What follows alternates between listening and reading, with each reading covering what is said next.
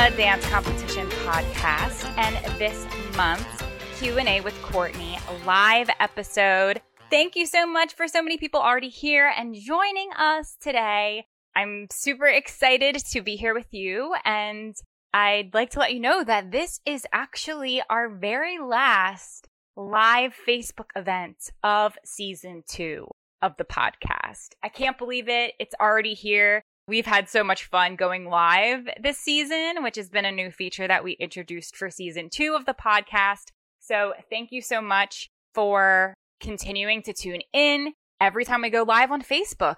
All right, y'all. So just to give you an idea of what you're getting yourself into today, if you've never been a part of our Q&A with Courtney Live, this is your chance to ask us any question you'd like. It can be about the professional dance world. It can be about studio training. It can be about the competitive dance world. It can be really about whatever you want. And we have a great panel today. So we are going to go into those questions, but get them prepped. And when you're ready to ask a question, just type it right into the comments. If you would like to remain anonymous and not have your name shared with your question, then you can shoot us a Facebook message at Impact Dance Adjudicators. We'll get your question and we'll make sure that we read it anonymously to answer that privately for you. But we would love to hear questions, and we love interacting with you all. So get those prepped and add them to the comments whenever you are ready. So we have some sponsors on Making the Impact a Dance Competition podcast. I'm sure you've heard us talk about them this season, and we absolutely couldn't do it without them. They support us, we support them, and we believe in their businesses. It's been such a blast to be able to bring on so many fantastic dance brands onto the podcast and bring them to you and share them with you all of the listeners and all of the fans. So the first sponsor of today's episode is Dance Costumes by Urzua, and they've been a season sponsor since the top of season 2. Dance Costumes by Urzua provides custom costumes and dancewear for every body. Each custom piece by Dance Costumes by Urzua features 5 variations in size: slim, narrow, medium, curvy, and wide for a completely customized fit. Stand out on stage and in class with a totally unique piece made just for you. You can use our exclusive promo code IDA15 at checkout to receive 15% off all dancewear and custom costumes. Be sure to check them out now on Instagram and view their entire line at dancecostumesbyurzua.com. And our next sponsor that is sponsoring this episode is Thrive Dance Experience. Thrive Dance Experience is an education-first dance convention providing workshops and specialized training for dancers and dance educators. In addition to their conventions, Thrive Dance Experience is launching their Academy program this summer. The Academy is a new virtual mentorship and career development program for ages 15 to 18. If you love to dance, then why not do a career doing what you love to do? The Academy is a great opportunity for dancers to learn about the industry by engaging in exclusive classes, meet and greets with industry professionals, one-on-one mentorship sessions, virtual college tours, and so much more. To sign up or learn more about the Academy, visit their website now at thrivedanceexperience.com. Thank you so much for both of our sponsors today for today's episode. We love you so much.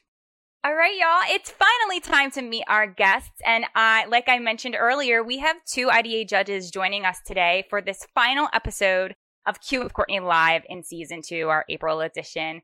They have been on our roster for the past few years. They are both wonderful educators and teachers full time, and I can't wait for you all to meet them. So without further ado, I would love to welcome IDA judges Michael and Dion to the podcast. Welcome, y'all. Hello, everybody. Hi. Yay! Welcome to the podcast. Oh my gosh, Dion, I know you've been on the pod before, so welcome back to the pod. Welcome to the live. And I Michael, know, right? you're a brand new guest onto the pod. Thank you. I'm super excited to be here. Yay! I'm so excited to have you both. So thank you for joining us this afternoon. And I would love for you to share with the viewers and our listeners on the podcast a little bit about you. So how about Dion? Take it away. Kick us off. Hi, everybody. I am based out of Mid-Harrison Township, Michigan, which is in the Metro Detroit area. I've been teaching for probably like 20 years, which I love saying because I'm proud of it, but I'm also like, it's age determinator. I like to not say that as well. I've done everything. I've done performing. I've done college dance with college dance team. I've toured as a judge. I'm also a part of Dance Masters, which I love because I think continuing your education is number one. You know, even though I'm an educator, I feel like continuing your education as an educator makes you a better teacher. So hello there. Yes, absolutely. Well, thank you so much, Deanne, for joining us again on the pod. And Michael, you are up next. So feel free to share with the viewers and listeners a little bit about you. Hi, everyone. I'm Michael. So I'm a dance educator from Worcester, Massachusetts. I have my Bachelor of Performing Arts degree from Oklahoma City University. Go Stars. I'm currently studying my Master of Fine Arts in Dance from Montclair State University in a low residency program. Full-time dance teacher. I was once dance captain and an aerialist with Royal Caribbean for a couple of years. And then ever since I've been home, I've continued my education before I started school again. I did a couple ABT certifications, acrobatic arts. My new project is currently getting certified in the Nan Giordano technique program, which has been super awesome. And I'm super excited to be here, ready to go. Yeah, awesome. Well, thank you both so much. And I can't wait to dive into some questions, which I see that we have a question ready from one of our viewers. So that's exciting. But FYI to everyone else who is tuning in so far, if you have a question that you would love for us to answer in the next 45 minutes while we're going live on Facebook, feel free to type it right into the comments. We would love to hear your question and we would love to answer it. And like I mentioned before, if you would prefer to remain anonymous, then you definitely can shoot us a message on Facebook and we will read your question privately without disclosing your name or who you are. So let's do it. Let's jump in. We have a few questions that were previously sent in ahead of time on my end, but I love Lottie's question that she's already asked. So I would love to jump right into this one from one of our viewers. So let's see what it says. And let's see what happens when I pop this up onto the screen.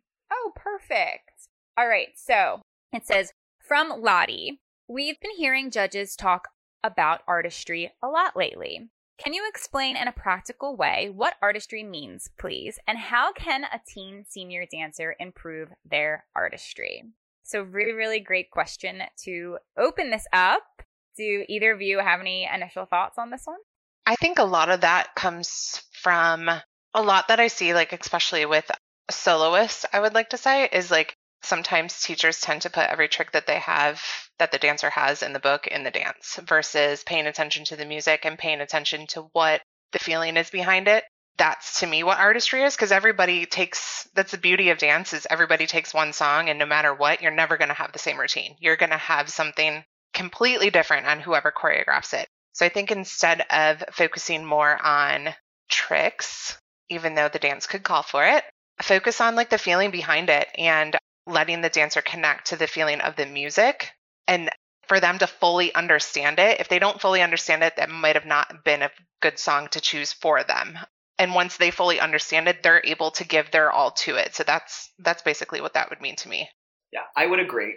I think the word that stands out most to me is connection. I talk about a lot when I'm judging is, regardless of your age, whatever dance you're doing, whether it's lyrical, contemporary, jazz, how are you connecting to the music and how are you connecting to the message that you're trying to portray to us? I agree. It's not necessarily about like throwing the whole kitchen sink in. I don't need to see that you can do a laundry list of all of these skills, even though you might be able to do them wonderfully. It's that thing that I think my dance teacher always used to say, is that it's about the steps in between. It's about your ball changes and your pas de bourrées, and not necessarily about how high of a leap you get. It's all about what you're feeling and letting us receive your energy. I think I'll say it that way. I love that term. I talk about energy all the time when I'm judging, because if like a dancer feels it, the whole audience will feel it. If the dancer feels it, you can tell 100% when it's a kid's on stage, when they're all in and completely connect to the song, you can see it. Absolutely.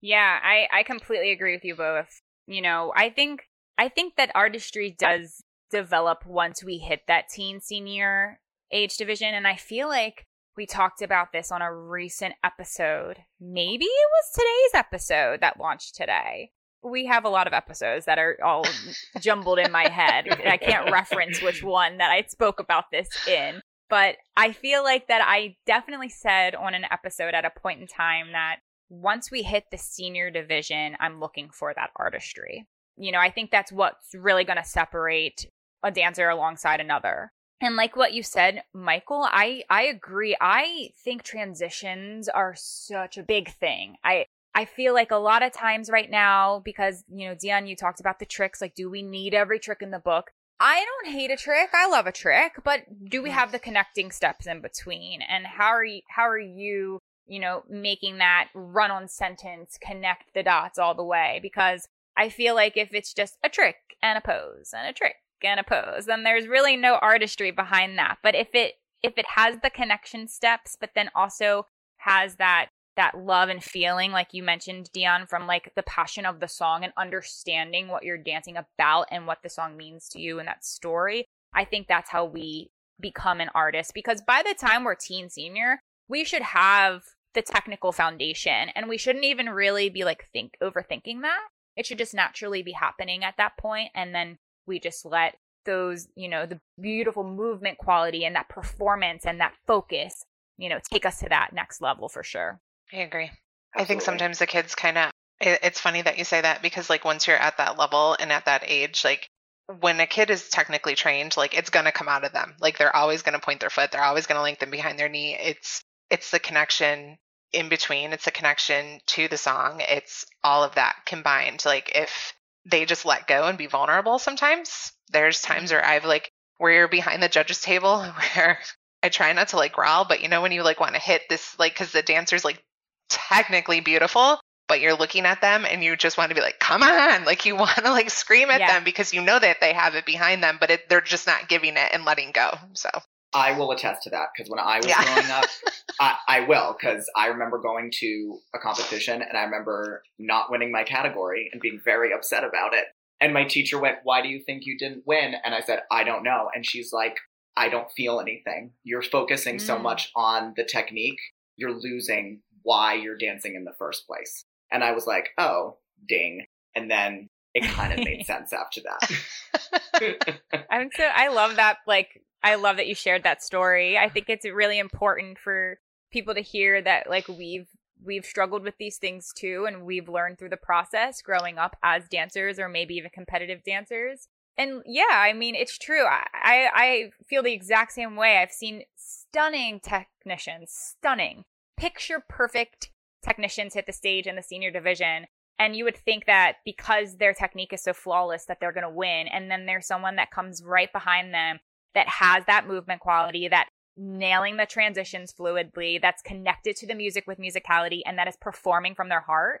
And they might not have the perfected technique as the person before them, but that second dancer probably is going to win. Because if we don't feel it from you when you're performing, no matter how great your technique is, at least when we get to that senior level, then, you know, that's that final layer that we need to add for sure. Well, Lottie, I hope that helped answer your question for your dancer. And thank you so much for asking it. And I do see we do have another question coming from a viewer that I would love to pop up onto the screen. This one's coming from Carmen. It's a long one. The question is, in the upcoming Olympics, breakdancing will be a new event. What do the panelists think of this? Could this lead to competitive dance becoming a more recognized international sport? Can either of you foresee a future for dance that would meet the Olympic standards? Example, some kind of national governing body. Ooh, this is an interesting question. That is interesting. Yeah. Any thoughts? I'll go first. I'll be the first to say that I will say I'm surprised it's taken this long for any dancing to get into the Olympics because of how athletic it is. Even though competition dance has been around a long time and we often associate dance with art, which it is, but it's also incredibly athletic. Same thing with ice dancing. Same thing with figure skating. There's artistry in it, but there's a level of athleticism. Interestingly, I think there could be a national governing body, for better or for worse. Some competitions may form that are tied to an Olympic event, and they may have very strict standards, because I will be honest, I don't know a lot about ice skating in terms of judging, but I know at certain levels they were expecting for you to technically perform certain skills and certain tricks. Right. It may end up developing into that. I mean, who's to say? That's my best guess. Mm-hmm. Yeah, I agree. I feel like I would love to see it just to kind of put it like on a national platform, but it would have to have a lot more stricter guidelines. I mean, how many times have we gone to a competition where you have an intermediate dancer that's pulling off 8 turns and you're like, honey, like Right. you can't pull off 8 turns as an intermediate dancer, you know? So I think with that, like it would have to be like, okay, what are we going to include? Like what styles are we going to include? Because you would have to, are you going to have all different styles? Because breakdancing is a form of hip hop, but it's a small like portion of hip hop. So breakdancing does have certain things that you can do and can incorporate, and you can base their technique if you have breakdancing experts with it. You know, so are you going to open a jazz category and just jazz? And then are you going to include, like you were saying with ice skating, what are you going to include in those? You know, I think that would kind of be cool. Same thing with tap. I mean, like you can incorporate certain things as a tap level, like what grade level? I mean, I grew up on Al Gilbert where you got to grade 8 and it's complex, you know? Once you have that foundation, you can add everything else into it. So I think that would be really interesting to see. I'm kind of seeing how it would evolve. I think it would also change the competition world, like the more that I think about it, because there are standards, but there's very few and far between on that fine line between categories. If you go to a competition that has like an elite, a middle, and a beginning level, we can't do anything as judges. Like every time you see somebody that wins in a mid-level category that you think should be in an upper-level category, I know competitions I've worked for has said, hey, like you can suggest it, but unless the dance teacher wants to move them, it is what it is. Right. So it'd be fun to kind of see that evolve. Yeah, I mean, I'm pumped for it. I'm not going to lie.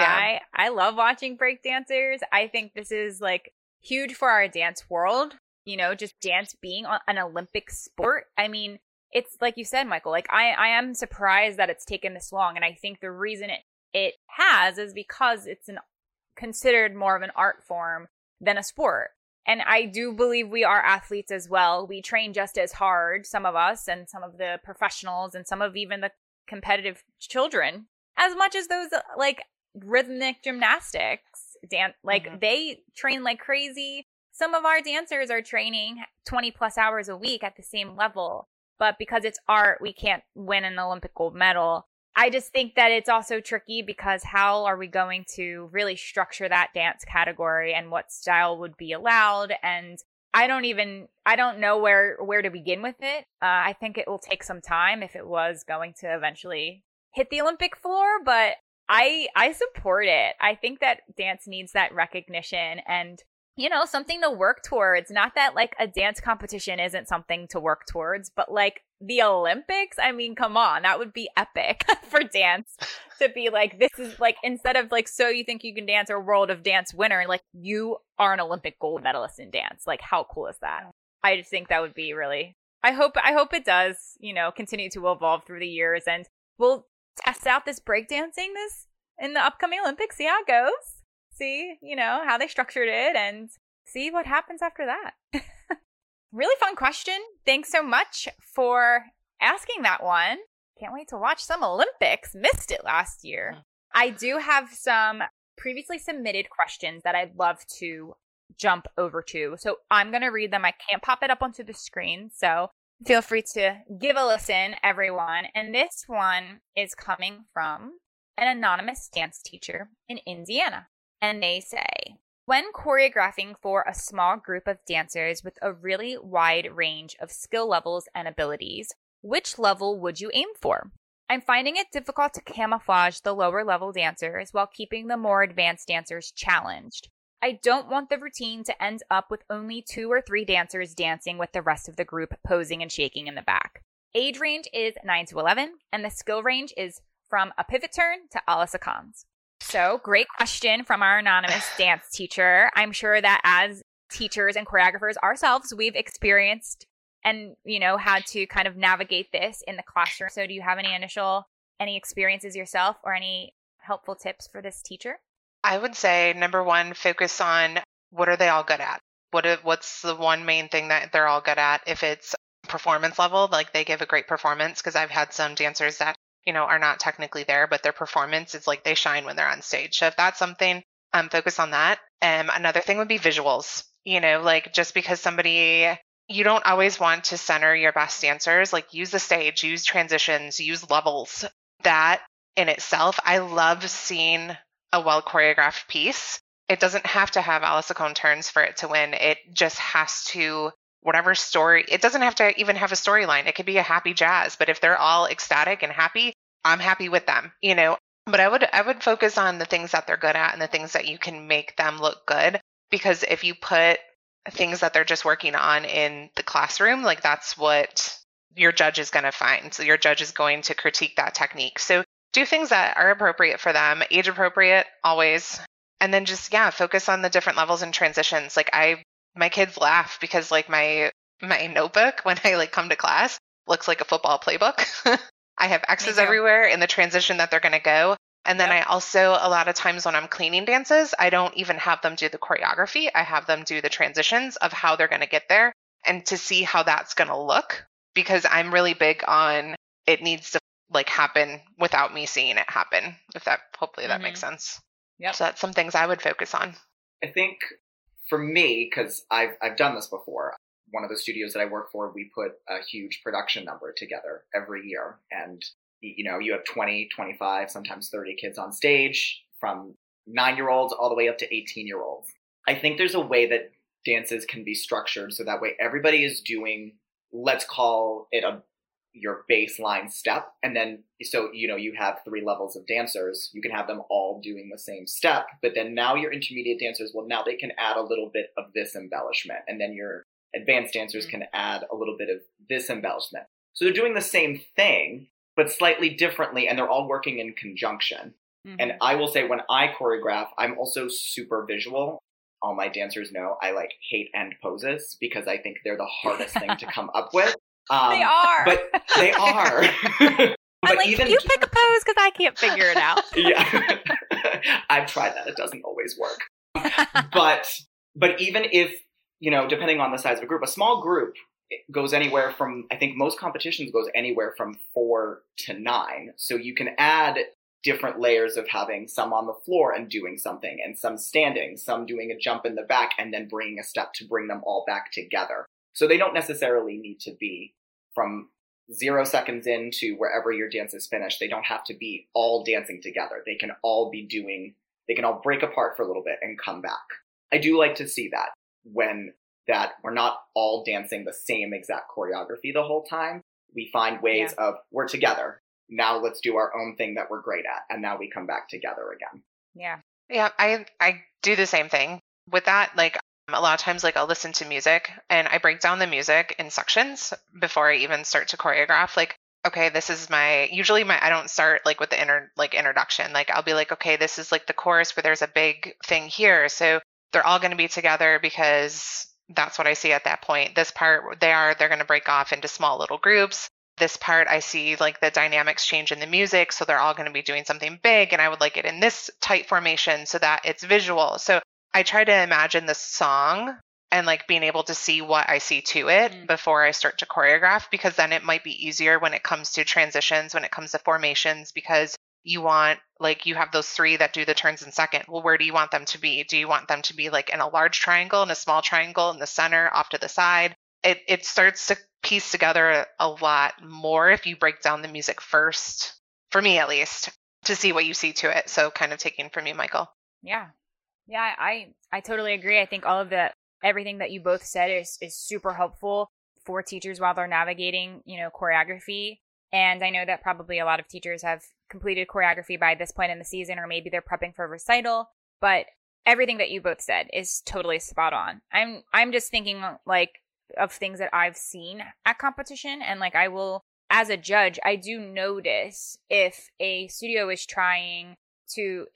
only does utilize their strongest dancers in the group instead of incorporating everyone that's in the dance. And I don't love it, as a judge, like I want everyone to have a spot in the front. Is there a way we can transition this and have this more simplified section, still be nice and clean, doesn't have to have the turn sequences. Like you said, Dion, we don't need turns and au sequant to have a winning piece. We want a clean piece. That's what we're looking for at the end of the day. Based on the age and the skill, the level that you are entering it in, we just want a clean routine. So if that means that we have certain dancers do a different skill, if you really need that turn sequence, that's great. But like, if those dancers were featured for that moment, then we need to have the other dancers featured at another time that they're great at, and or at least have them come to the front. And there's so many formula dances I've seen at competitions where it's the same dancers doing the same turn sequence or the same trick because that's their go-to.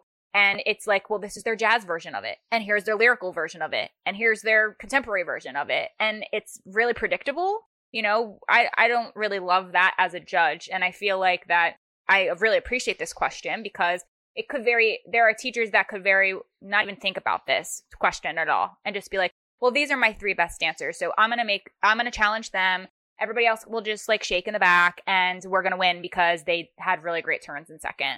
And I really appreciate that this teacher is asking this question and trying to make sure that all dancers are, you know, being seen. All dancers are dancing at their best ability and also providing what the judges want for a competitive dance, which is, you know, making sure it's clean. So it's tricky when you have a variety of ages, when you have a variety of skills, but I think it's definitely possible. It takes a little bit more effort, obviously, but I think with all of these tips that you guys both shared, Dion and Michael, that it's definitely doable. Diving into the professional dance industry isn't easy, and I can definitely say that's true from experience. In addition to years of training, you will then have to audition, apply to programs, and do so much more to get you one step closer to booking your first professional gig. Well, Thrive Dance Experience is here to help. This summer, Thrive is launching their Academy program for dancers between the ages of 15 and 18 who are looking to pursue dance as a career.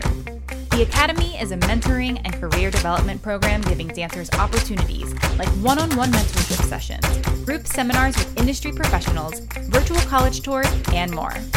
It's all virtual, so dancers can participate from anywhere and everywhere. To learn more or to sign up for the Academy, visit thrivedanceexperience.com. All right, we have another question that came in from a viewer. And I also have a question that was sent in ahead of time that kind of goes hand in hand with this. So we'll first start with our viewer's question. And I do not want to say your name wrong. So I'm not going to say your name, viewer, but I'm going to pop it up because I don't want to say it wrong. But the question for everyone from our viewer is, I would like to know what you think makes a contemporary routine strong. So, contemporary. We'll answer this question and then I'll tack on the previously submitted question afterwards. So, to both of you as judges, what makes a contemporary piece strong to you? So for me, because I've had discussions with this, and I feel like there's already been an episode on the podcast too, Courtney, about contemporary versus lyrical routines, correct? Oh, yeah. Yeah. Yes. So for me, I think you have to go down to the basis of what's the difference between those two. And especially now you can sort of group in jazz because I feel like everything is slowly, the gaps that are separating all of our genres are slowly just melding together. Totally. And I think the easiest way that I like to think about it is this way. If it's a lyrical dance, I tend to think of it in terms of its jazz and ballet technique. And because it's lyrical, it also has to have a reflection of, if there are words, what are the words telling us to do in some way, shape, or form? It doesn't necessarily mean taking it literally. It could just be something metaphorical or that kind of thing. Contemporary for me, I do look for some of the modern technique in there, which is strange because I think a lot of studios don't teach modern anymore. I think because it's not cool. Right. For lack of a better word. And modern, and I think if our students knew how much contemporary was based in modern, your Horton technique, your Graham technique, all of that kind of stuff, I think they would appreciate it more. But as a baseline, what makes a strong contemporary routine for me is musicality. Because usually when I'm seeing contemporary routines, they tend to be very dynamic musically. So I'm always looking to see that we're hitting all those accents, working to, like any group routine too, working well together as a group. If there's a story, conveying the story. But for me, it's about the base technique. I want to see some of that modern built in there. I miss it. I crave more of it every time. I'm so with you. Everything that Michael just said, like, I'm shaking my head because I agree. I think it has to do a lot with that. It's the lines. It's the lines for me, and incorporating the modern technique in it, and just understanding the difference. That's every piece, like your transitions, your lines, your technique, and your attention to detail when it comes to the musicality. If you sometimes, you see like a contemporary routine where they just flex their foot, but it's not really flex. It's in between, like, I'm not pointed, I'm not flexed. Like, that's not contemporary. Like, it's not contemporary. You need to understand like how to fully point your foot before you can fully flex or do the demi point. Just understanding the technique behind it is what's going to make you strong and paying attention to your music. Yep. Yeah, I completely agree. And as you were saying that, Dion, I saw that on the back end, Leslie is chatting with everyone in the group, and she put the famous quote from Maddie Kurtz from our Contemporary versus Lyrical episode. And it says, "You can't break the rules till you know the rules." That is how this works, y'all. And I feel like in contemporary, we're breaking a lot of rules, and that's okay. But you have to know them before you can break them. And I think that is a perfect example, Dion, of if your foot isn't flexed, you haven't learned yet how to fully flex your foot all the way or point your foot all the way. So we can't have this in between. You are not allowed to break those rules yet because you haven't shown me the different point and the difference of flex. And that, I think then I'm going to go right in and talk about the Barbie foot, because that's what I also was thinking about as you were saying that, Dion, is the Barbie foot. If you don't know what it is, I mean, I can try to show it to you if you want. I don't know if I want to put my foot up into the camera. Leslie wants me to? All right, I'll try to show that. That's a Barbie foot, y'all, if you need to know. Now, usually we get like a sickled Barbie foot, and that's the problem. The sickled Barbie foot is a problem because you don't understand how to articulate and wing your ankle properly, and then now you're trying to flex your toes, and you just don't have the ankle strength or flex or understanding of the articulation of your foot. So now I'm judging you for a sickled Barbie foot, and I don't know in contemporary if it's a choice, a stylistic choice, or if it's just poor technique.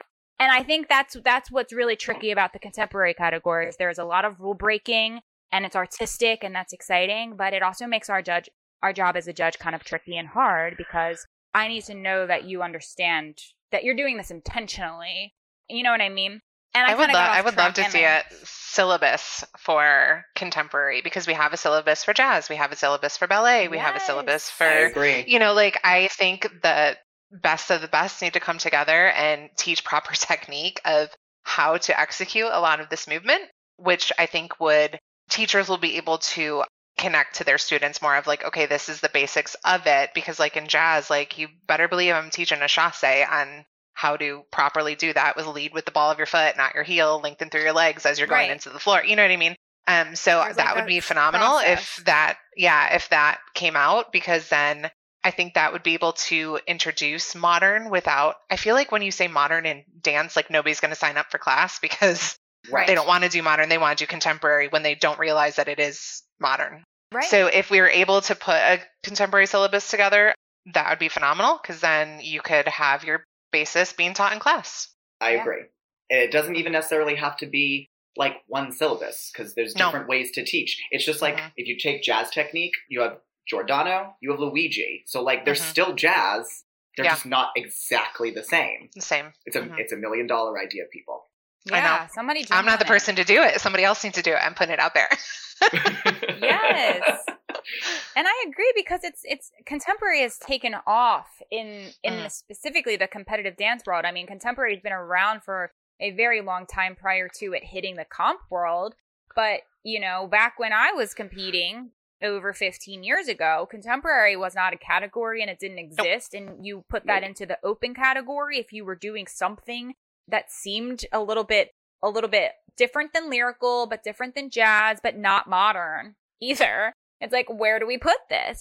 So now contemporary is dominating our industry, and I think a syllabus is a great suggestion for all the teachers out there, because not every teacher trains in contemporary. Not every teacher has had the opportunity to train in modern or learn that at their university, which like you said, Michael, I mean, I don't really know of many. There are definitely studios that train in modern, but I don't know of many. And we, like you both said, we don't realize that we're doing modern technique in our contemporary movement, in our contemporary classes. Like, I want to see the swings on the floor. I want to see the tabletops. I want to see the hinges and understanding what a contraction is and use of our plie and staying grounded and connected. Like, all of those things stem from modern, and they're also being utilized in contemporary as well. So those are things that I'm definitely looking for, like, in a contemporary routine. What I'm not looking for is like flexibility 24/7 with no connecting steps, because I feel like that's what a lot of contemporary is turning into right now, is like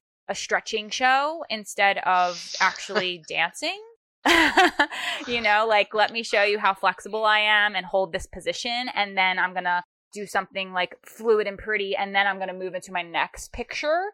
And I think that we just really, I need more movement. I need taking up space and using your levels and things like that I feel like I'm seeing less of these days. Like, if you are flexible and you have that skill, and you can incorporate it in, but not have that be the dominating feature of your contemporary dance. And it makes it hard for us too, because if that's what you presented and you entered in a contemporary, then I have to judge it for what it is. And you did that really well. But am I really happy with that as a contemporary routine? Not really. So I guess, like, to answer this question, I'm glad this is asked, because like, we as judges are telling you straight from us that we want more than just that in a contemporary routine. There's a lot more elements that we are looking for as a judge, I think. We do have a question, but I did have this other question about contemporary that was previously submitted. And this is coming from an anonymous dance parent from Alaska. And this question goes hand in hand. Why do contemporary dances usually win at dance competitions? Is the question. And it's a fair question. Well, one reason, and this has nothing particular to dance, like, when there's 90 contemporary solos that you're judging and 2 tap, 3 jazz, 50 lyrical, it's the luck of the draw. Like, it's what you're being presented, because majority of solos, every level. And I think it depends on the city that you're in too. You know, like, I went to a city on the West Coast where 50% of the competition was hip hop. Top 5 solos were hip hop winners. Like, I very rarely do ever see hip hop win, and it was phenomenal to see. So I think it could be where you're located as well in the studios and what they represent. That could be why they always win. And I think, like, so take like tap and contemporary, 2 totally different separate things. A lot of times with tap, like, what I miss is the performance element, because people are so focused on their feet that sometimes they forget to perform. So they might be great tappers, but they haven't had the performance quality yet, where a contemporary piece may win because they have all of that. They have the performance factor, they have the technique, they have everything behind them. So I think it's location as well as like all those other factors. So I agree. But I also think it ties into, you know, talking about kids want to do contemporary. So I think when kids go on stage and dance their contemporary dances, that's the most you're getting out of them. Not that they don't like doing their jazz routines or their tap routines, but like, if they're all living for contemporary, they're gonna do their darndest out on that stage to make that contemporary dance the best dance that they can do. That's what I think. Yeah. I can totally agree with that. And you can definitely see it with block scheduling studios are doing. You can tell when dancers come out and they love that routine. You're like, okay, where was this like 5 numbers ago when you did that routine? Like, you didn't love that one as much as you love this one. Like, you try not to say that because you try not to compare the two. But like, when they were just in front of your face and they're giving you everything that you just critiqued them on before, and now they're doing it, you're like, okay, I know you didn't hear this critique in between those 5 numbers, so we really like this one. Yeah. And I also think it's on the teacher end a little bit too, because I think when we think of contemporary, I think a lot of teachers think, oh, this can be an outside the box dance. It doesn't have to be a by the numbers dance. I know for me, like when I choreograph contemporary, I'm just thinking like, okay, how can I make this different? Even though we're not supposed to, you know, not that, you know what I mean? Or even with jazz, I don't know the last time that I saw a jazz number where I went, that was a really different take. I've seen really great, clean, high energy, focused jazz numbers, but nothing that, not recently at least, where I've gone, that was a really interesting take on that song. And so I think teachers just think of contemporary and they're like, they give their best choreography to that. And then sometimes the other one, it can feel sort of like, okay, there's a batma there because of that accent. And there's a leap there because of that accent. That's what I think. That's a great take on it. Because I did a piece this year where it was jazz, and depending on the competition, because some of them you couldn't enter like the same kids in the same jazz category. Mine, because it was more outside the box, we ended up entering it in open. So I think if it's like on the cusp of it could go as contemporary, that could be where, you know, it's a jazz piece, but they put it in the contemporary category and it ends up winning because it's great versus something else. So that's an interesting take on it. Yeah. Yeah, I completely agree with both of you with all of those points as far as why does contemporary win. And I think I kind of go back to what we talked about at the earlier part of this question, the previous question, is that you can kind of get away with more in contemporary. There's not a syllabus like we talked about really that we're guiding off of. So you can break more rules than you can in jazz, where like it can be a stylistic choice, like the Barbie foot. It can be a stylistic choice and that's contemporary. And because you did that well, then you're automatically going to score higher. So I think that teachers know that. I think that dancers know that.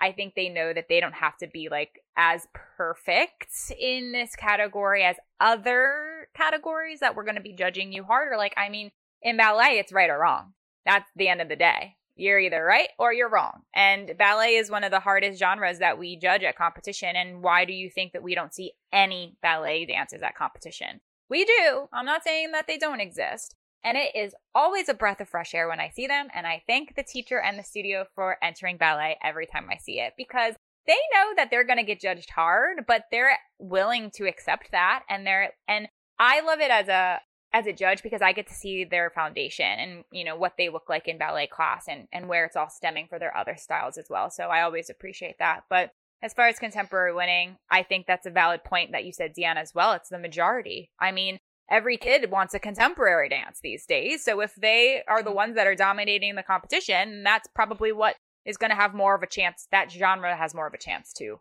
hit the higher ranks, most likely. So really great feedback. We have a handful more questions.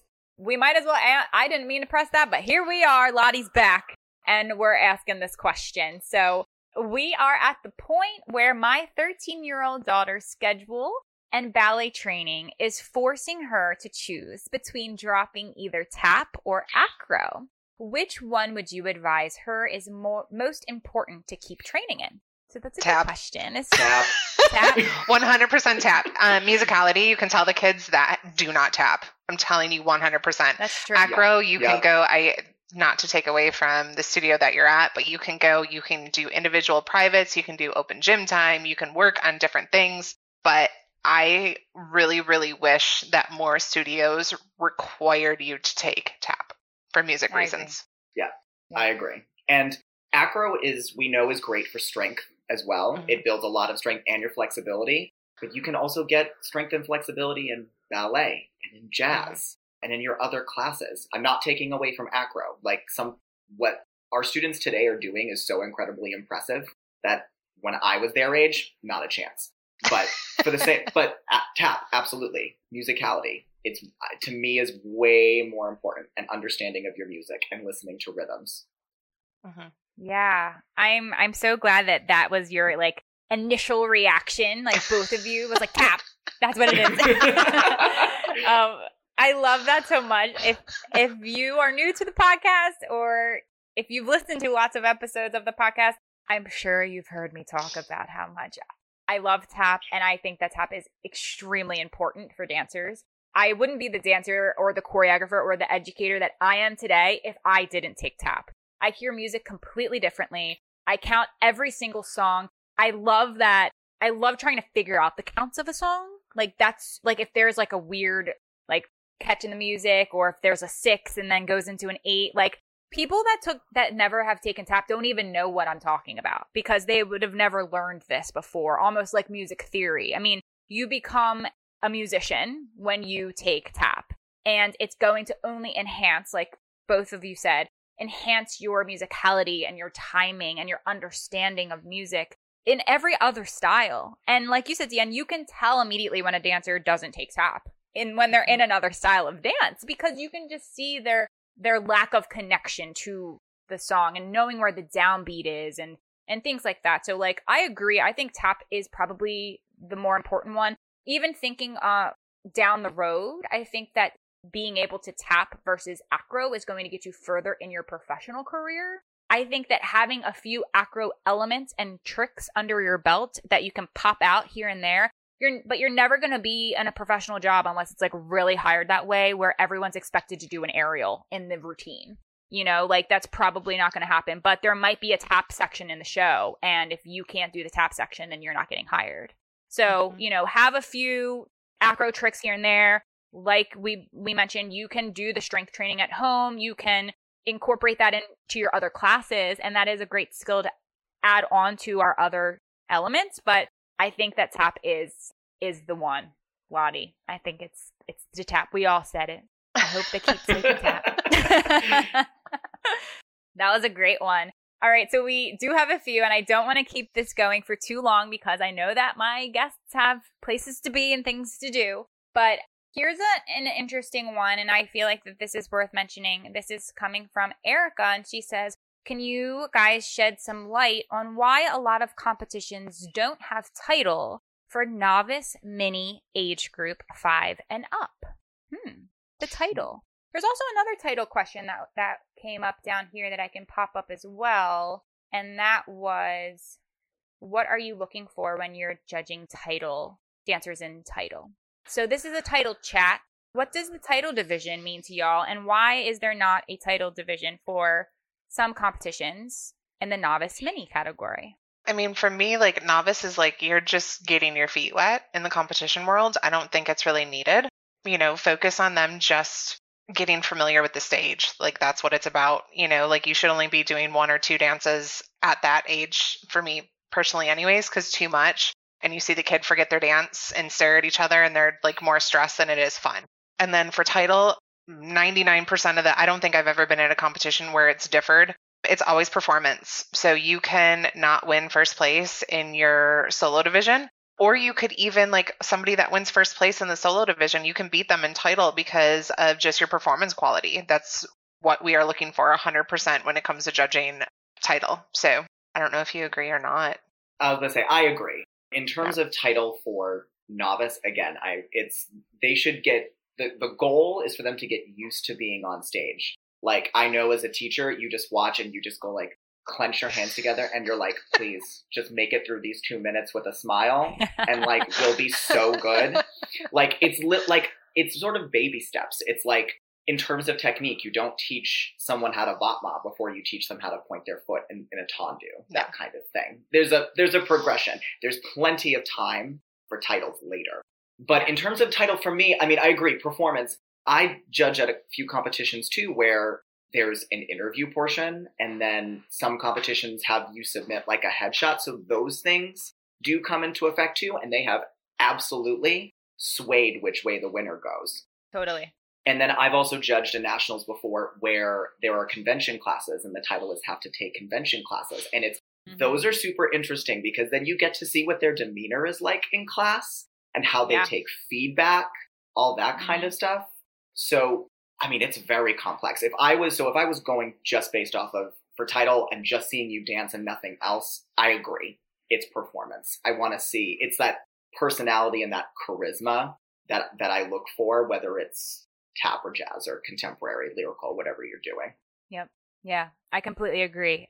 I'm going to try to keep this short, but I feel like title, as far as our novice division, I don't necessarily personally think that there needs to be a title category for novice. Like Deanne mentioned, they're just getting started. You know, they're beginners at this, regardless of their age. And this is an opportunity for them to get on stage and do a great job and show us their best and what they're working on and, you know, getting feedback from a judge. So I don't think that we need to worry about the whole title and first place and things like that when we're just in the novice category. It's about the fun. It's about the experience. So that's what that's why I think that maybe title doesn't exist in a lot of the novice categories. And I think that is also going to be used as a way to help motivate dancers to want to go into the next highest level. You know, if you don't have title in novice, then, well, maybe you should enter in intermediate, and then you can actually be considered for title if that's really what you want. So I think we need to use it as a motivator instead of saying, well, why isn't this there? Because,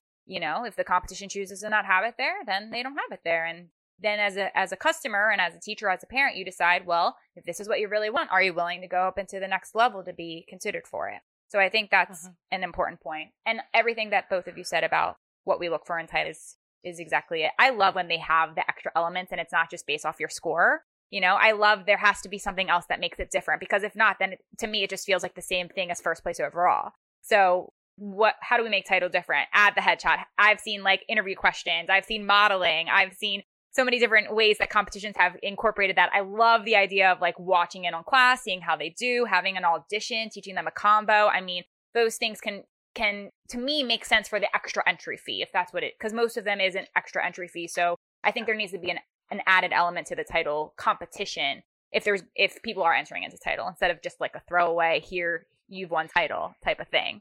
It needs to be like an accumulative overall. We have a handful more questions, and I do have an anonymous question that I'd like to answer, and I feel like that this can be extremely relatable to a lot of dancers right now, so I want to get to this one. And then I think that I'm going to have to just do one final one at that point. So I'm sorry if I don't get to your questions, but thanks for sending them. All right, so this is an anonymous question coming in, and it says, we are a small studio and with block scheduling, it has been really hard on my 2 dancers. We enter 18 dances, and my daughter is in 10 of those. At our last competition, I noticed that my daughter had lost a lot of her energy by the last few dances, and this was definitely reflected in the comments she received. Her leaps were lower, and you could see the mask moving in and out as she struggled to catch her breath. Do you have any suggestions to help her through the rest of the season? We are already doing conditioning, cutting down on costume details to make changes easier, and trying to hydrate between each dance. So I feel like this is probably very relatable question for a lot of dancers who are dealing with block scheduling this season, which so many are also dancing in masks. Do you have any advice for this dancer? I would say for me, the number one thing, because I say it to my dancers all the time, is please eat before competition. Please. Because I know a lot of kids are like, I know when I was competing, I was like, I can't eat. I needed to focus. And I always felt like that if I had like a full stomach, it was like too much. But I think we overestimate how much energy we actually get from eating. So you have to make sure you're eating a good meal. And when I say a good meal, I mean like lots of stuff with lots of nutrition in it before. You would be surprised at how much more energy you'll have by having something very balanced and substantial, like an hour and a half before you have to dance. I think it makes a huge difference. I agree with that totally. I'm dealing with it with my own kids when they go to competition. Like the last competition we went to, unfortunately, some of the kids had to quarantine, so we weren't able to compete all the dances. So some of the dances got pulled. Some of the dances we still did without the spacing, and some of the critiques that we got back from the judges were like, I think something's off here, not sure, you know. And unfortunately, I think that's just kind of what's going to happen this year. And then my jazz piece was the last one to go, and they didn't have the time in between because those other dances got pulled. They weren't able to do the makeup that they needed for that dance, and they didn't perform at their best. And that reflected in the critique, and it sucks. I wish I had a better answer. I think it's just competitions are seeing it as well. I think because everything is new this year with block scheduling, they're going to have to figure out something better. It's great for parents and teachers because they're there for 4 hours and they're out. But I think the parents are starting to realize, like, my kid's dead after 4 hours of straight dancing back to back, because there is no break in between when you have that many dances and that many, because most kids are in majority of the dances, especially at an elite level. So I would say kind of pick the pros and cons and reflect that back to the competition as well as your studio director, and just tell them, hey, like, you know, we like this portion of it, but this portion, can we figure out a better way? Because we're all on a learning curve this year. And just be positive for your dancer and tell them, you know, it's an experience. It's getting out there. Especially if you're in like a professional show. I mean, you guys have rehearsals umpteen hours a day, and then you're performing 2-3 shows, you know, that same day, you know. So if this is something you really truly want to do, suck it up. I know it sounds hard, but just do it. This is what you opted to do, and this is what we're doing right now. So do the best that you can, and we'll grow on each one. I wish I had a better answer, but that's kind of how I feel right now. Yeah, for both ends. To backpack off of that, I mean, if you have any students who want to be a professional dancer, that kind of goes with the gig at a certain point. I mean, yeah. I think Courtney can relate to this, but when you dance for Royal, you do a tech run in the morning that's considered to be full out. You have a couple hours off, and then you have to do 2 full shows back to back. So is it the same sort of endurance for a dance competition? Comparatively, sure. But it's great training, and it's a look forward to see what it's like. I mean, you go to a Broadway show, you have to completely change your costume in 30 seconds and get back out on stage. Yep. Yeah. Yeah. And that, I mean, I actually have been thinking about people struggling through the block scheduling format, and then also kind of flipping back and relating it to like, well, think about what you do in a professional show. I mean, yes, it's hard to compare professionals to children, of course, but like these kids have all the energy, and they are way more in shape than I am sometimes when I'm working on a professional gig. And if I can do it, they can do it. I'm telling you, like, it is part of the gig. It is hard. It's just something that we've never had to really navigate before. It's sort of like a mini recital. Block scheduling is like a mini recital. And maybe in our regular recitals, we have some other filler in there. And maybe for block scheduling, this is just the competition team. And if you're a smaller studio, then it does make it harder. But we're building the stamina. We're learning how to use our breath in a different way this year. And we're learning how to quick change like a pro. That is an important skill to learn how to do too. We don't have time to change the hair and the makeup and the everything. Learn how to underdress if we have to. That's a trick of the trade in the professional world. If you know that you have to wear your tan bloomers underneath your next costume, wear them underneath the costume that you're currently wearing if you can. Underdressing is huge to be able to make that change. And like running back and forth and catching your breath and all the things. I mean, is there a way that we could like have a pop-up tent closer to backstage so we don't have to run all the way to the dressing room? Are there things that we can incorporate like that to help the dancers? Because I've heard recently that there was a dressing room that was on the opposite side of where the stage was, and the dancers were like running football fields length back and forth during block scheduling to change their costume. And it's just like, that's not realistic either. I mean, we have to also make sure that as for the dancers, like that we're providing them a realistic situation too from the competition's end. And like in those scenarios, like you mentioned, Michael, when we have to quick change for a professional show in 30 seconds, we have a dresser and we're doing it right off the side of the stage. Like, not that children should be undressing off the side of the stage, but like pop up a tent in the hallway and like do your quick change, girl. Like, figure it out. Grab that water, take a breath, and you're back on stage. You don't even have time to think about what's coming next, and have those snacks on hand, things that are easy to access. If the competition allows the studios to like create their schedule, then that's also helpful so they can kind of figure out like who needs to go where based on quick changes, based on who's in what dances. I really love that a lot of competitions are offering that. So just keep doing what you're doing. I know it's tough. We're going to get through it this season. I promise. I know some people love the block scheduling. Some people hate it. Some people say never let it. We should always block schedule. But I don't think it's going to stay, unfortunately. I think once it's able to leave, it's going to leave. I don't think it's ever going to go back to completely how it was before. Some competitions may, but I think some competitions are realizing like there's a better way to do things. And I think it's going to take a couple years, but it's going to be trial and error, I think, for the next couple years, like what works, what doesn't, and then stick with the best.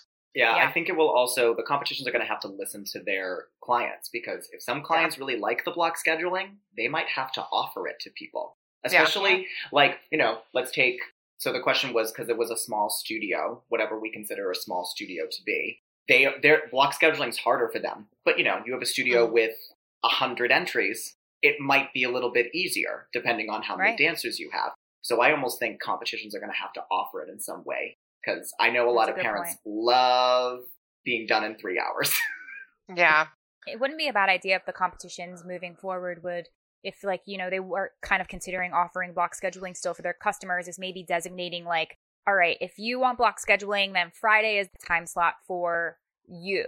And they always know that Friday is the block scheduling day. And if anybody grabs it, great. If no one grabs it, then, we do regular competition. But then Saturday, Sunday is regular comp or something like that. Or maybe like end of the night on Sunday is block studio block day. You know, if it's planned out ahead of time where it's always the same for a competition, I think that could maybe work. I will say block scheduling is very hard on the judges. It's not easier for us seeing it's the super same studio over and over. Yeah, it's hard. Yeah. Even that, Yeah. I just don't feel like the overalls, it's kind of like what you see that day. It's kind of like you look at a studio and based on the studio that you're seeing kind of determines your score. And then, Right. so when you get the overalls, you know, not that I don't think it's close to where it would be if they were to compete like in their own category against the dances that they're actually against. But it's hard to remember a dance when you have a 500 entry weekend. If you are number 34 on Friday and then you're comparing it to number 482 on a Sunday night, I don't know, like I might have been hungry the first, like, I know that sounds really bad, but you understand what I'm saying. Like you're looking at it the same, but it might differ just a little bit as far as maybe what you've seen the whole entire day. Maybe you're judging them harder because they're a really good studio. It's just, there's so many different factors. I know that sounded really bad. There are. But it just it's it's close to it, but it's just it's really hard on the judges for block scheduling. Yeah, it's hard on the judges in normal competition too, because a lot of how the schools are structured when it's non-block scheduling is like beginner, novice, age 12 here to an advanced 15 and over to an intermediate, and like we're jumping levels in the schedule. And we're not putting everything like against each other Together. how it should be, at least like how I would as a judge want it. So our brains are like going all over the place and overdrive, like working a mile a minute, and like not using that as an excuse, but like it is hard. It's very hard. If you've never sat in the judge's seat, it's hard. So like the block scheduling is a whole new way of like we're relearning how to judge almost, because we've never had to do this either. So as much as the dancers are trying to navigate, how do I keep my endurance up and my energy and my stamina, my breath and all the things, like us as judges are also, you know, navigating this season that way as well. So just know that like we support you. We want you all to succeed. We understand that block scheduling is hard. We know that you're dancing in mask and that is hard. I appreciate any dancer that dances in a mask and is staying safe and respectful to everyone around them. I always applaud and recognize that. So thank you. And I think we're all making it work this season as best we can. And that's all we can do, right? Yeah. Dancers make it work. We make it work. We do. Dancers need to run the country. I always say that because we would get anywhere in 4 counts on 5, 6, 7, 8 and would all be in unison. Yes. We would we all band together. Dancers and stage managers. Yes. Yes. Well, sadly, we ran over. So for everyone that sent in last minute questions, we are saving those for our next Q&A, and maybe we'll have like a final one of the season. Maybe Leslie and I can jump on and answer those final questions to finish out season 2 of the podcast. But thank you all for sending in questions, and huge shout out to our guests, Michael and Dion, for joining us today on the live stream. You are rock stars and answered every question flawlessly, and I hope you enjoyed sharing your afternoon with us on the podcast. Thank you. Thank you very much. So, final wrap-up things, just to remind you all, I'm sure you've heard us talk about it, but we host a virtual competition at Impact Dance Adjudicators. We just wrapped our March solo competition, which was a huge success. We had 7 different countries participating with us, which was awesome. So much talent. And we just love providing this for dancers around the world. So if you're looking for another virtual competition experience, then definitely check out IDA's virtual competition. We are hosting our final May solo and group competition. Registration will be active and open for an entire month, and it'll close on May 10th. And once it closes, then our judges will get right to work on critiquing and scoring your entries, providing you with awesome detailed feedback. We have genre-specific judging panels that you can request for, where all 3 judges will specialize in the style that you submit, which is a really cool feature that we offer. And we have a top 20 live stream challenge where the dancers recompete for a new set of judges. So we have a lot of fun stuff, lots of sponsored prizes, cash awards for our overalls. So we would really love for you to participate, or if you know any dancers that are interested. So join us for our next virtual competition. You can learn more at our website at impactdanceadjudicators.com/virtual competition. And that wraps it up for us today. It was a great Q&A. I loved chatting with our IDA judges, and I love seeing all these questions come in. Thanks so much again for joining us. I hope you enjoyed it. Thanks to all of our listeners in podcast land who have been listening and tuning in. Don't forget to subscribe to Making the Impact of Dance Competition podcast, and I hope to see y'all again soon on Facebook Live. See you next time. Bye, everyone.